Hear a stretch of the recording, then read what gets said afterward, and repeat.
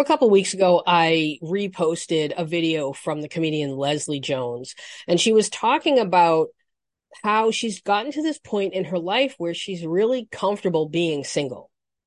And a therapist sort of stitched what I posted, stitched the video, and gave her analysis of it. So I'm going to play that stitch, and then we're going to talk about it because I think she's touching on something that maybe needs to be addressed.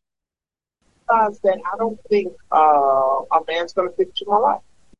So I oftentimes see avoidant attachers making statements like this, and that is because deep down there is heartbreak, unresolved, unprocessed heartbreak, and it's usually a combination of the way their parents responded to them in childhood, along with one big relationship or an accumulation of relationships that broke their hearts. Now, remember, the avoidant attacher's nervous system responds to distress from a place of dissociation or dismissiveness. So they might register that there's distress inside their head. They might feel some of it, but it won't feel as extreme or intense as it would for somebody who's anxious or somebody who's secure in processing their emotions.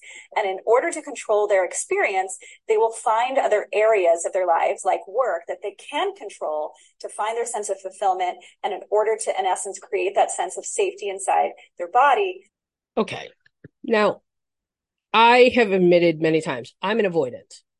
I've been an avoidant the majority of my life. My mother died when I was a kid.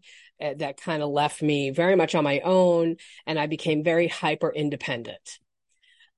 So I'm not saying that her assessment is wrong, although, you can't, it's not an across the board thing. But I think it's really dangerous and that's not the best word, but I think it's dangerous to assume that because a woman decides I'm really comfortable on my own, that must mean she's a dismissive avoidant, or there's some sort of emotional wound that is preventing her from wanting to connect with a romantic partner. As humans, we are wired to connect. We are wired to seek out connection. That's true. But it's society that has told us that we should seek out romantic connections. We can get the same fulfillment from a relationship with a pet, with a friend, with a family member. We can get that same kind of emotional nourishment and support from all kinds of different relationships that have nothing to do with a romantic relationship. And so the idea that somebody, specifically a woman, the idea that a woman could only experience a certain kind of fulfillment through a romantic relationship, I think is very reductive. I don't think Leslie Jones was speaking from a place of hurt. I think Leslie Jones just got to a point where she was like, yeah, I'm done with dating. I like my life as is. I'm protecting my peace.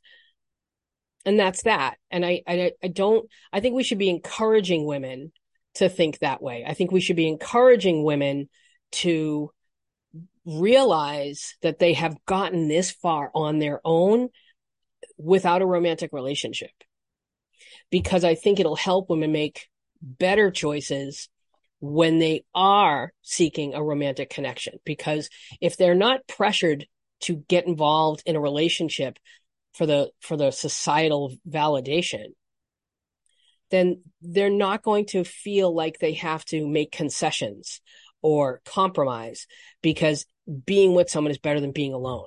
I think it's great to encourage women to love being alone. And if that makes them decide, I don't think I really want a romantic relationship, well, we can still procreate. We can still, what's the word?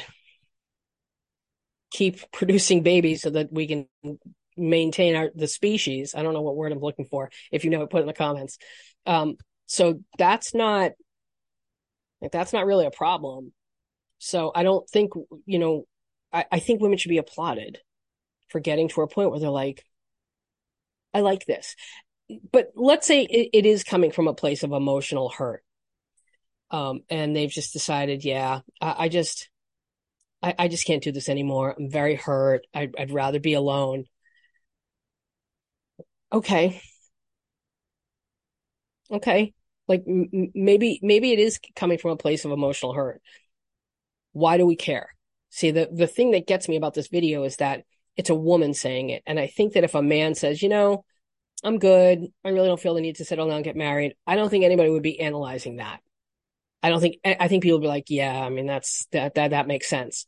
But for some reason, when a woman says it, it must be that she has some sort of emotional issue that is preventing her from being vulnerable, or she must have some sort of fear of intimacy. Maybe she does. Maybe she does. Um, I don't think that we should look at a woman's decision, regardless of what's motivating it. I don't think we should analyze a woman's decision to not date, and instead just be like, okay, that makes sense. If that's what works for you, that's really all that matters. What matters is that something works for her, regardless of what's motivating it, regardless of what's behind it. If it works for her, then I don't think we should be analyzing it. And I don't think we should be trying to encourage her to like do any sort of inner work. If it works for her, for whatever, just let it work for her instead of trying to make her seem or feel like something about her isn't good enough, because we deal with that every day in every area of our lives. We don't need to women don't need to be made to feel like there's something wrong with them because they no longer want a romantic relationship. So just keep that in mind and let me know what you think in the comments.